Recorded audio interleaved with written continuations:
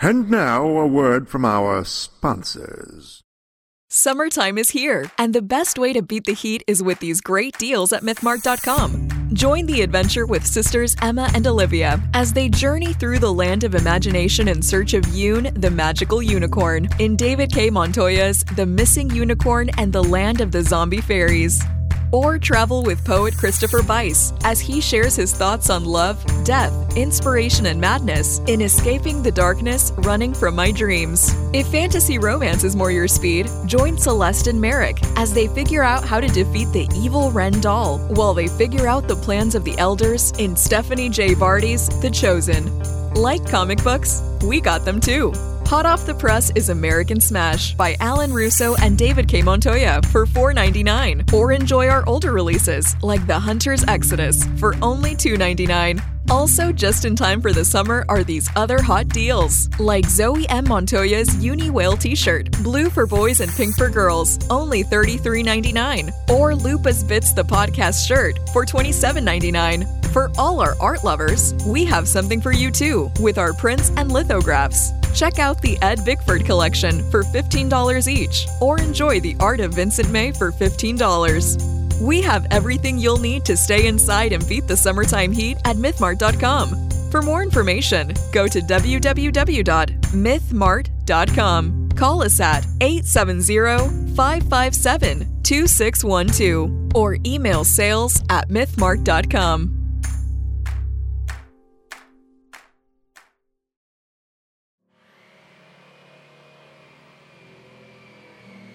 Yeah, I remember Quinn and his family. It was 2220. Life was a depressing dead-end existence thanks to the aftermath of global warming.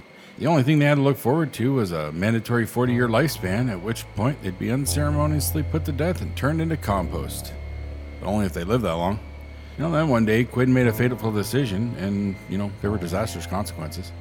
Consequences that forced Quinn and his wife and their son and their friend to flee the confines of the city in search of a different life. They were searching for something better. Their hopes lie in the distant snow-capped mountains, but to get there they had to cross that dreaded no man's land, all while being chased by the World Order security police who had orders to shoot to kill. Their food and water was running short.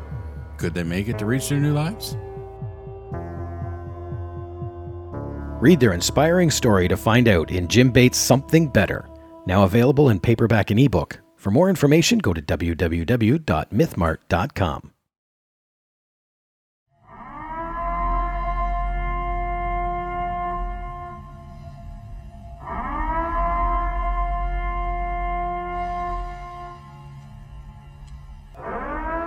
This is not a test.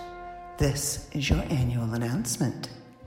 This year we are offering Scare Fair, which will be held on Saturday, October 30th at the San Bernardino County Fairgrounds in Victorville, California. Gates open at 9 a.m. and close at 9 p.m. General admission tickets are only $22 in advance and $25 at the door. VIP tickets are $45 in advance and $50 at the door while supplies last. In the morning, we will be offering trick-or-treating for the kids throughout our vendors. And for the adults, we have tons for you as well. Come meet horror icons like Joe Bob Briggs, Elaine Dietz from The Exorcist, Dr. Satan himself, Walter Phelan, and John Massari, who composed Killer Clowns from Outer Space. Don't forget that we have the psychotic Carnival of Thrills, where you become part of a horror story. Then, when the sun goes down, enjoy our live music as Roadwork opens for American Zombie, a Rob Zombie spook show. That's not enough? Okay, how about a Scream Queen contest hosted by the ladies of the Talkie Horror Podcast Show? Or our cosplay contest, one for the kiddies and one for the adults. So gather your courage and come join the fun. For more information, go to www.pcehd.com. And now, enjoy this free JZO Modcast show. Hey there, this is Ralph Garman, and you are listening to the World of Myth Bits. You made an excellent choice. Welcome to the World of Myth Bits. We are your hosts, Jenna and Jeff Sparks, and this is episode 143. Welcome.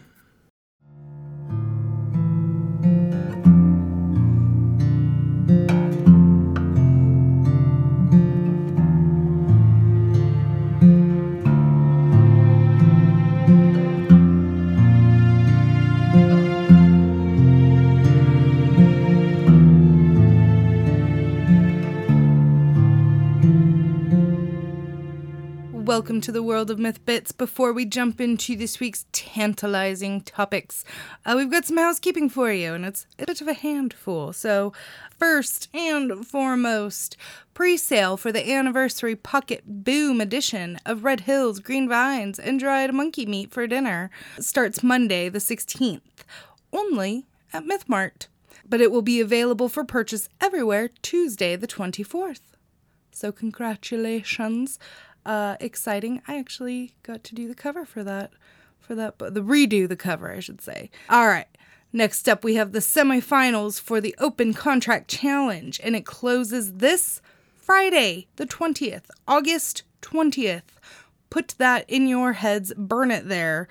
So if you haven't done so, the final 5 contestants need to submit their synopsis to Walter at Walter Esselman at opencontractchallenge.com. Get on it. We are rounding the corner.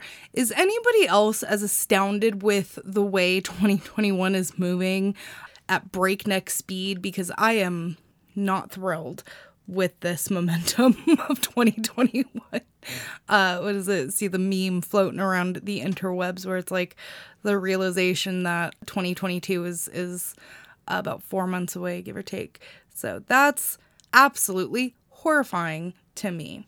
It feels like we just got past Christmas, right? Like, just another year to me. It wasn't just another year for me. It was a big year. Okay, next up, we are still taking submissions for Natural Instinct Tales of Witches and Warlocks.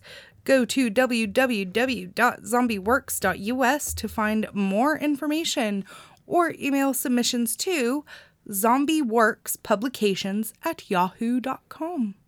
Yahoo! Please don't sue us, Yahoo.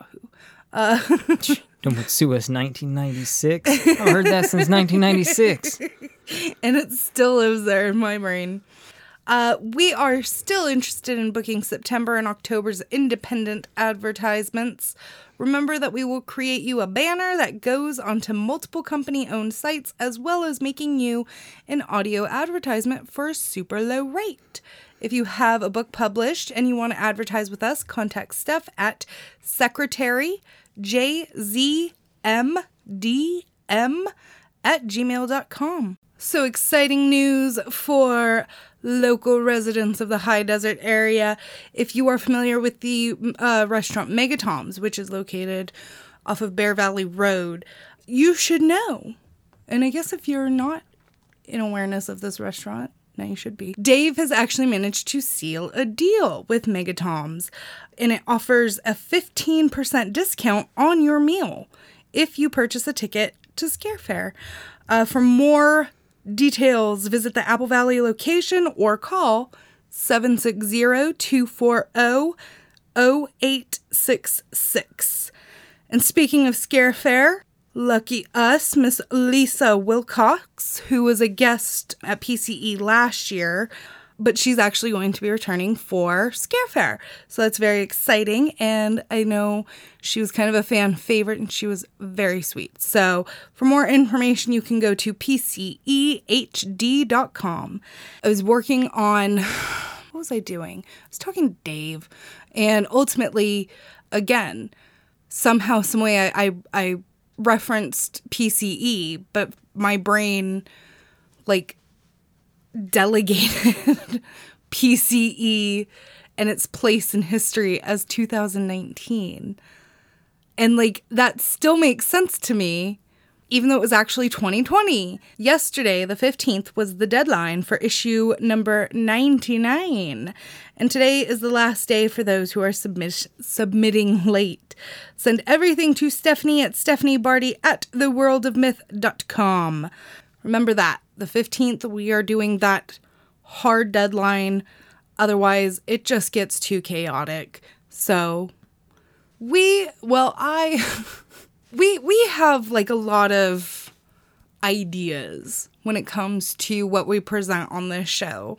And I know it can kind of get a little messy here and there, but we have the audio experiences that we're pushing, and we have these ideas that we want to put forward, like a little biographical biographical episodes.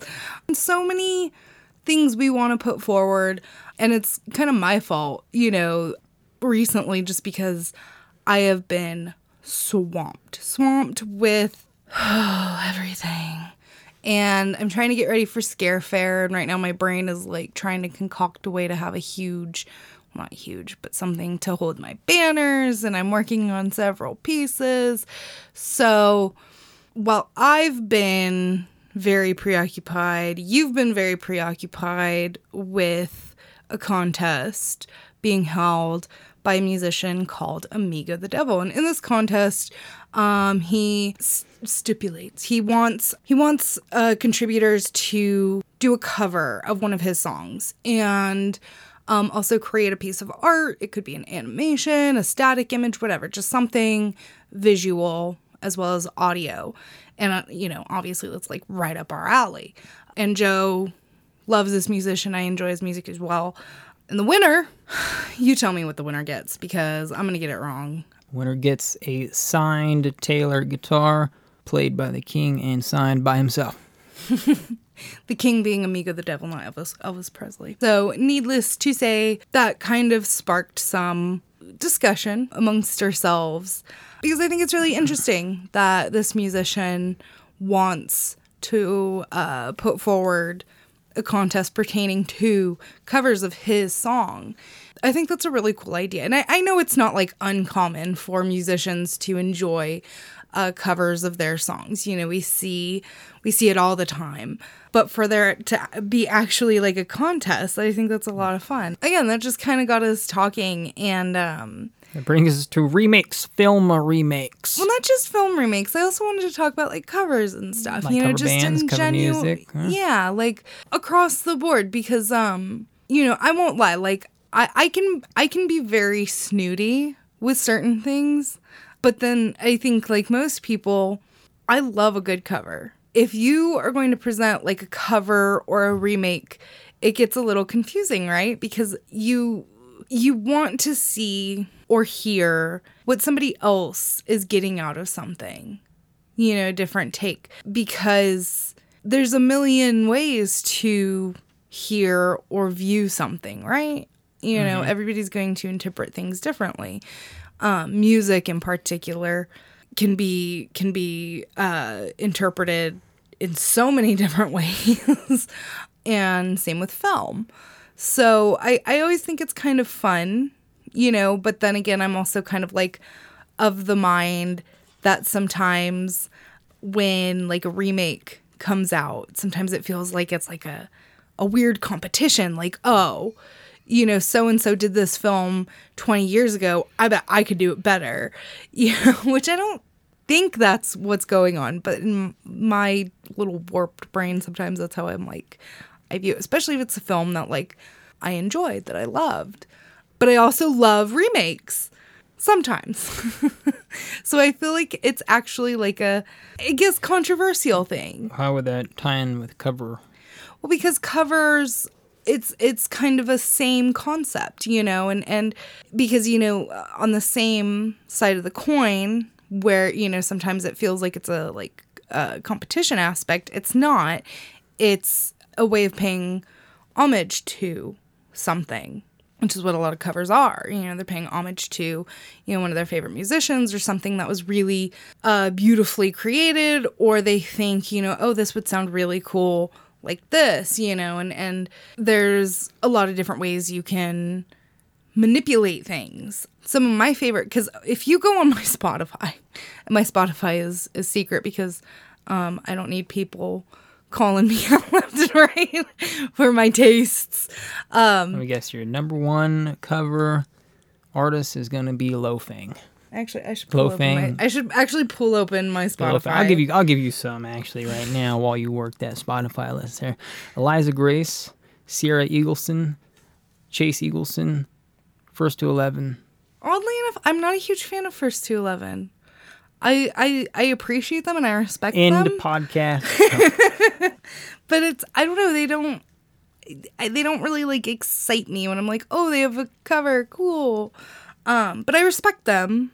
I do. I like different takes. So do you remember like 100 years ago, you would see the commercials for like Pop Goes Punk or stuff like that. Like I ate that up. I actively eat that up still. I love shifting genres. I love, like, one of my favorite things, and you hear it all the time if you watch like shows like America's Got Talent, you hear it all the time where they take like a popular pop song and they turn it into a cinematic experience. I'm a sucker for that too. I love like epic covers when they just make them into these like cinematic masterpieces. It's so cool. But I also like so let's see. Here's my random lists. Indie covers, rock covers, epic movie trailer covers. And those are just like the ones that like I kind of go to because they are consistently like updated.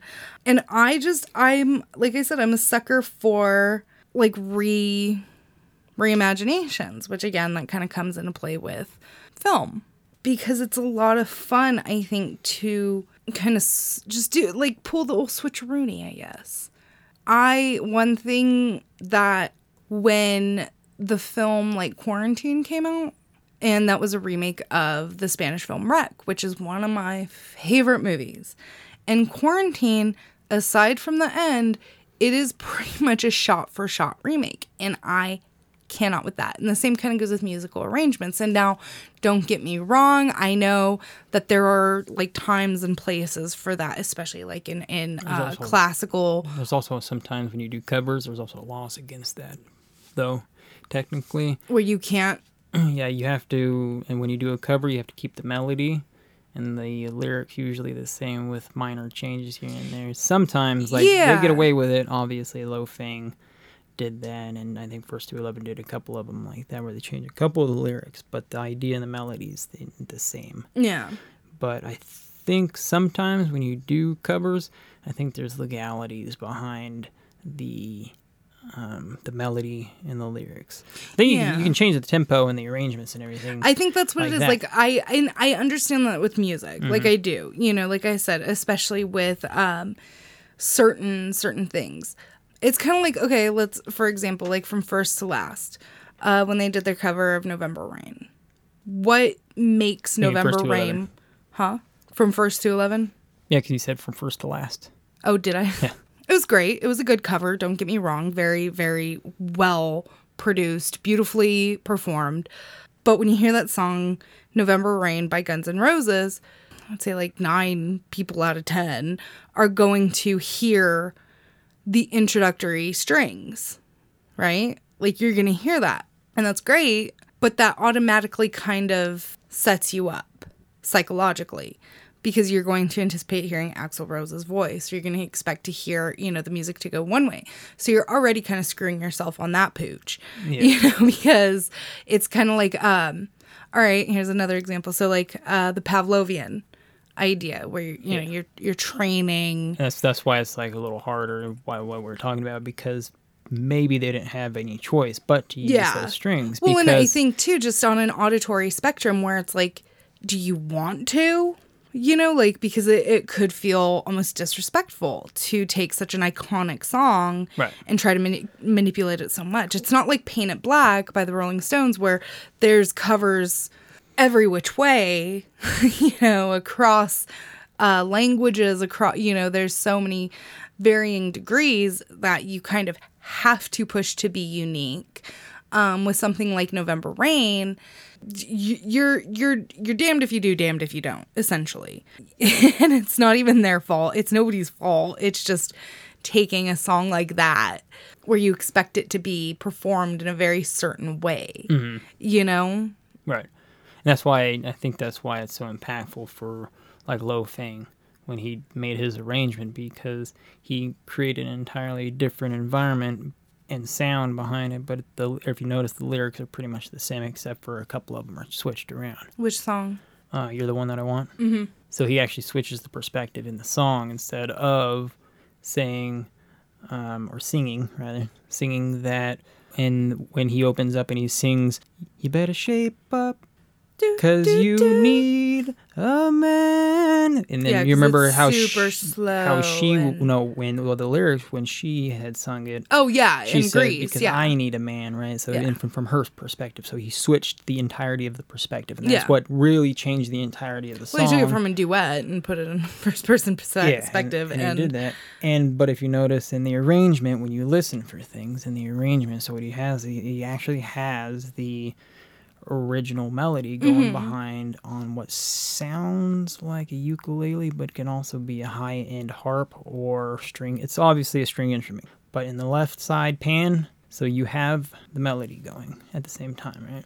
And when you listen to it, you're going to have a splash on the left hand, and it's going to hit on the right. So when it hits on the right, immediately you're going to hear that boom, boom, boom, but you hear the splash instead. So it's he played the whole psychological field with that one, and that's why he's got millions upon millions of views. When we were introduced to it, it was on The Leftovers, which the music of The Leftovers is in and of itself is very, very ambiance inducing, inducing. The composer Max Richter has a 30-minute song he just wrote about the refugee crisis. 30 minutes. Interesting. Instrumental of one perspective.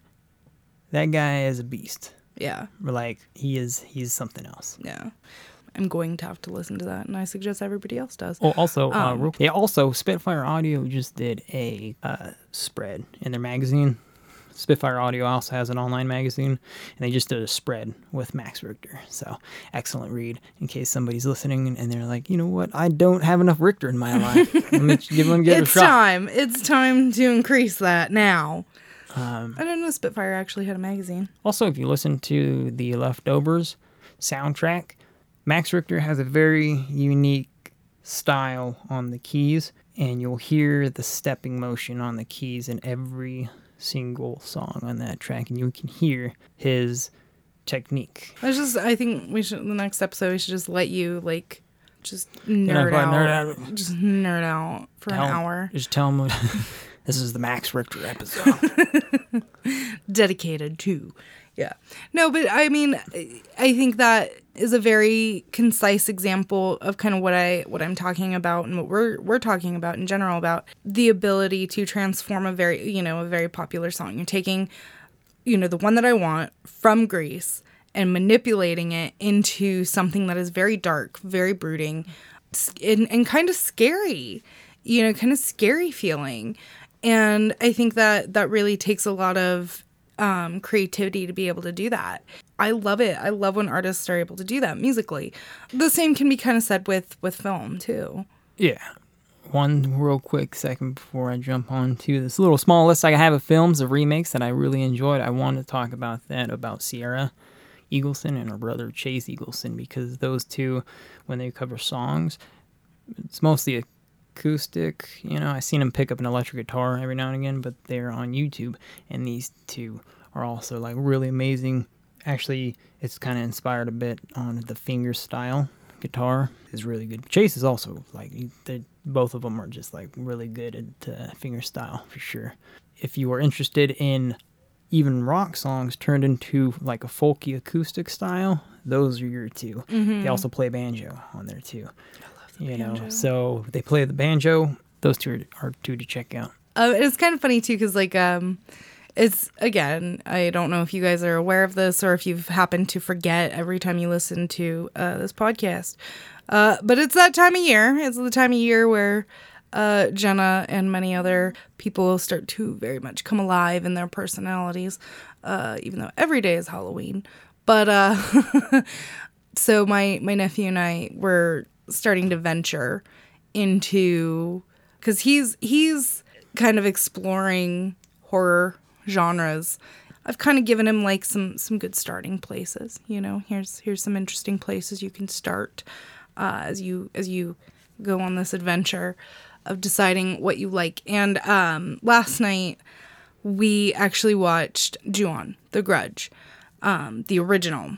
That one's funny because that one also has 2 remakes of it. We have the one from the earlier 2000s, and then the one that just came out last year, which I haven't seen that one, and I haven't watched The American Grudge in probably since it came out, honestly. So that was kind of just a happy coincidence to kind of talk along that.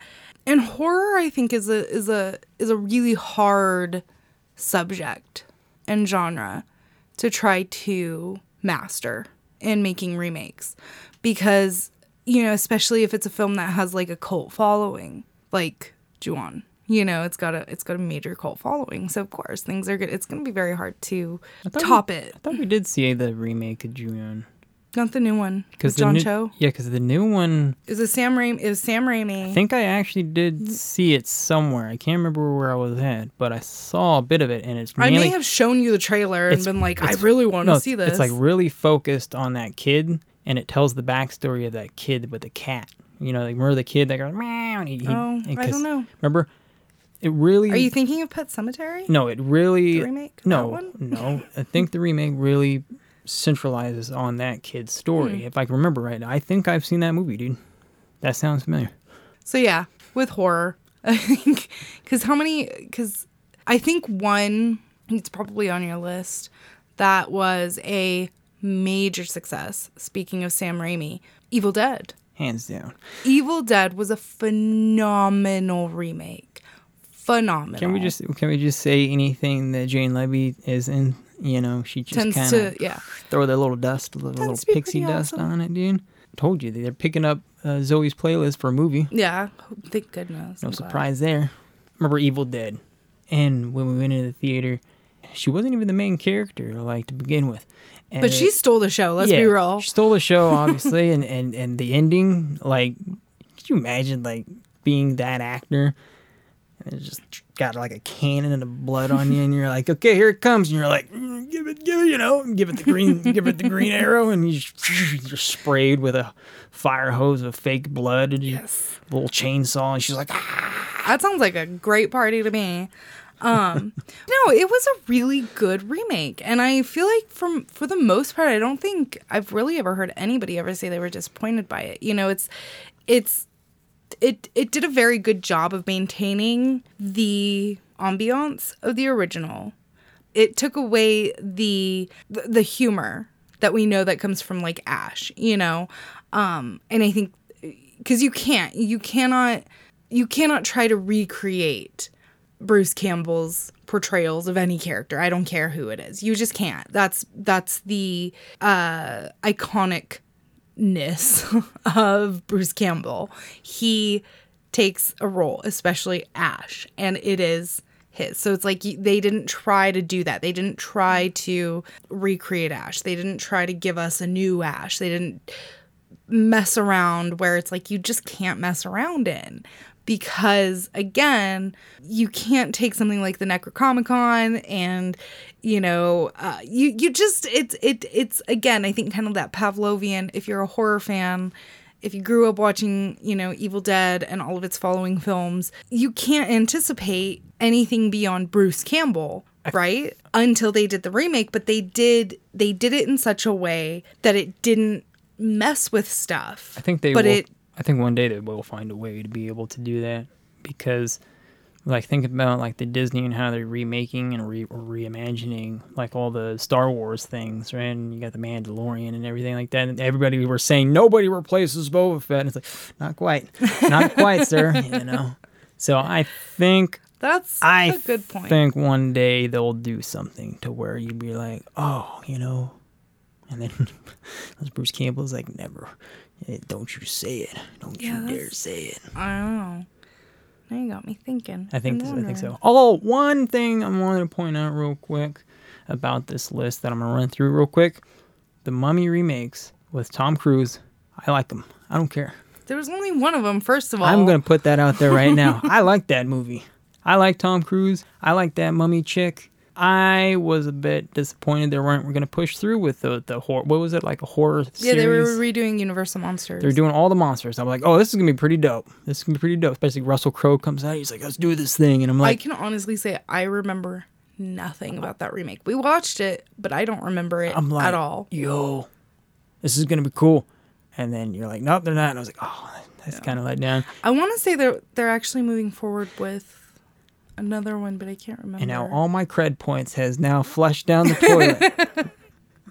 Well, I mean, again, talking about, the Universal monsters in general, and it's kind of interesting because, like, we have Rob Zombie, who, took over, not took over, but he refashioned Halloween. And obviously he did a good job with that, but now he's tackling the Munsters. And that's going to be interesting because Munsters, oh my gosh, what's his name? Yeah, he's posting photos on Instagram about how he's doing, they're working on the prosthetics and stuff. Brian Fuller, who did like Hannibal and a couple other shows, he did like a Munsters miniseries probably 10 plus years ago.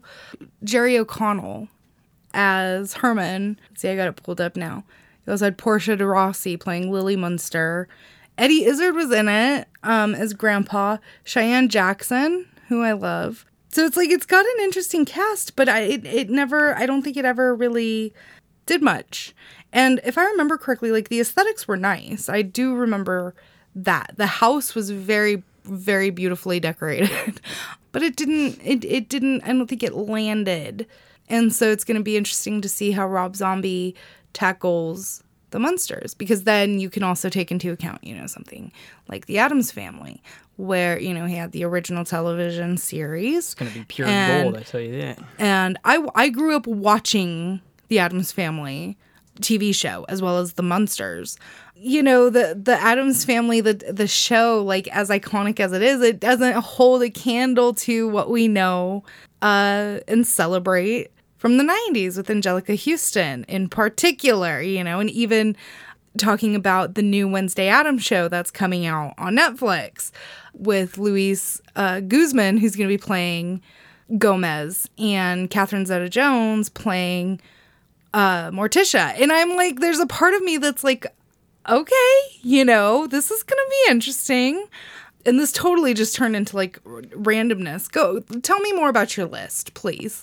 Yeah, let me go ahead and run through this list right quick, so maybe something will pique the ears of somebody listening here. I jotted this list down just really quick. Homeward Bound, The Fly, Dawn of the Dead. Dawn of the Dead was a great remake too. Halloween, Evil Dead, Power Rangers. Power Rangers was actually, that one was a good remake too. I enjoyed that movie, and I think people will beat us up for that opinion, but I enjoyed it. 3:10 to Yuma, A Star is Born. Yeah. House of Wax. The Longest Yard. Sorry, what? No, ma'am. Look, in House of Wax, dude comes over and he's at the piano. Or he's at a table. Was it a table or is it a piano? I don't know. I saw the remake. I think it was actually a table. He was like sitting at the table. He's chilling. Just chilling. And the next thing you know, somebody, comes over and it's like his face just starts pulling apart. That was crazy. Also, that scene, there's one scene where he is talking with the bad boy from the wrong side of the tracks with the shaved head, and he says, "Where's my sister?" I think it was a sister, right? "Where's my sister at?" And she's like putting her little finger up through the grate, and she's like, "Here I am." She's got her mouth duct taped, and she's putting her finger up. She's like, "Here I am, here." He comes over with wire cutters and clip. Oh, buddy. You know what I mean? Yeah, it's been a minute since I've seen that one. I remember seeing the original, and Paris Hilton was in it. I remember that, but I remember watching the original, and it scared the poop out of me, honestly, when I was a kid. Moving on, ever so gracefully. Moving on gracefully. The Crazies, Planet of the Apes, The Hills Have Eyes, The Ring, The Wicker Man, The Wicker Man. Love that movie. 13 Ghosts. The Mummy with Tom Cruise. The Mummy with Brendan Fraser. Vanilla Sky. I think I heard about Vanilla Sky actually being a remake. It was kind of like the same thing with Wreck, where it was, I think it was a French film. No, I'm not 100% sure on that. That would make sense. I would believe that. I think Vanilla Sky was a French film that they remade into an English film. But Vanilla Sky is tippy top of this whole entire list. So, also a Tom Cruise film. Interesting. Anyways, Red Dawn. That was what I liked. Red Dawn was good. I remember that one. And Nightmare on Elm Street. I haven't seen the remake. You haven't seen the remake on Nightmare on Elm Street with I know, yeah. Old boy? Yeah. Who's always the he's typecasted as certain, what do they call it, character casting? Yeah. Something like that. But he does an excellent job as Freddy Krueger. It's also a little more darker, than Nightmare on Elm Street was the whole thing. Yeah, I know because remember too, like now we're getting into like the grittier reboots. Yeah. With every single DC. Because all I can remember is like on the original Nightmare on Elm Street where Will Smith made that rap. Remember Will Smith made that rap about Nightmare on Elm Street? And he's in there. It was DJ Jazzy Jazz. With DJ Jazzy Jazz and Will Smith, right?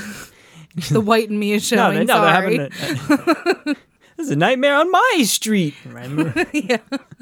Well, and it's, I don't know, like I said, like horror is an interesting thing, but it's also funny because, I've two things, going back to like the Brian Fuller thing, and the reimagination aspect.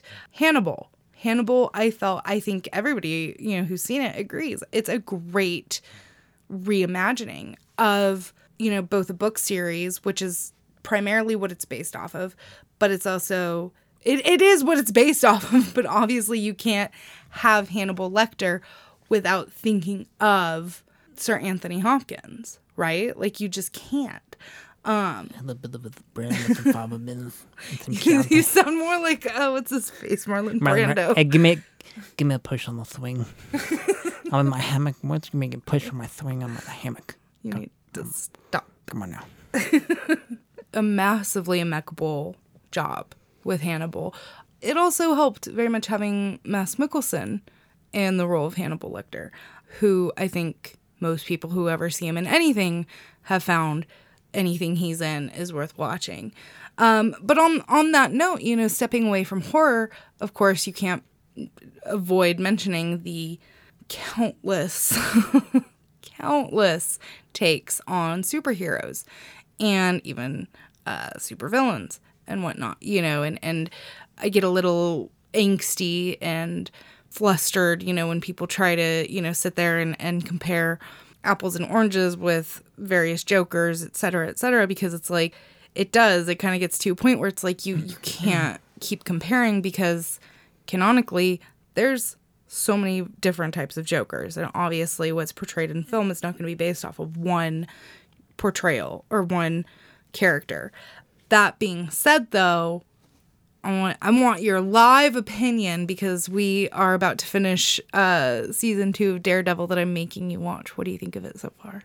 Originally, I thought it was actually just going to be another superhero thing because, I'm not really known to partake in the superhero thing myself. Which is weird because, like, when I think about myself, I'm like, I'm not really into superhero stuff. And then I look at, like, the stuff that I thoroughly enjoy and I'm like, oh, I guess I am. Yeah.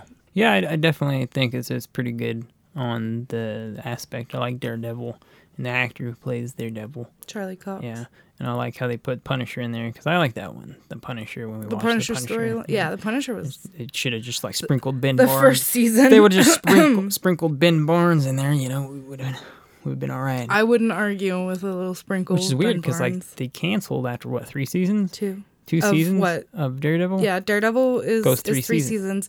Yeah. But now there's discussions of him appearing elsewhere. Even though he's got like 16 awards or something like that. That's kind of weird. Yeah. It's probably because it's kind of hard with that guy because as soon as they start like throwing ninjas out and going off on a storyline, I think what happens at Netflix is they get kind of like, how far can we go with this, I don't think that's where they are I'm not gonna say their name. I think what it is we see people are enjoying something, so you know what? We're going to rip it away from them. We're going to take it away from them. I don't know. They don't get to have this. Netflix is weird. It still cracks me up with Lucifer because Lucifer was saved by Netflix, right? Like 2 years after it was canceled, and we got it. And then they were like, all right, it's coming back for 1 season. And they wrote the final season. And then right before they finished wrapping it, that's right before they wrapped filming what was supposed to be the final season, Netflix was like, you know what? Actually, you guys can have another season. They were just like, what? Because the writers had wrapped everything up and they were almost done filming. And I feel so bad for them. But like other shows that do phenomenally get canceled, you know, even like Iron Fist, the first season was okay, but then the second season, especially with Colleen Wing and everything that you haven't seen Iron Fist yet, but everything that transpires and everything, and you're like, oh, canceled. And you're like, are you kidding me? Luke Cage, Jessica Jones got one. They were able to actually close it out. They were able to put it, like, end it on an ending note, you know? And I believe Daredevil ended on, like, they were able to end.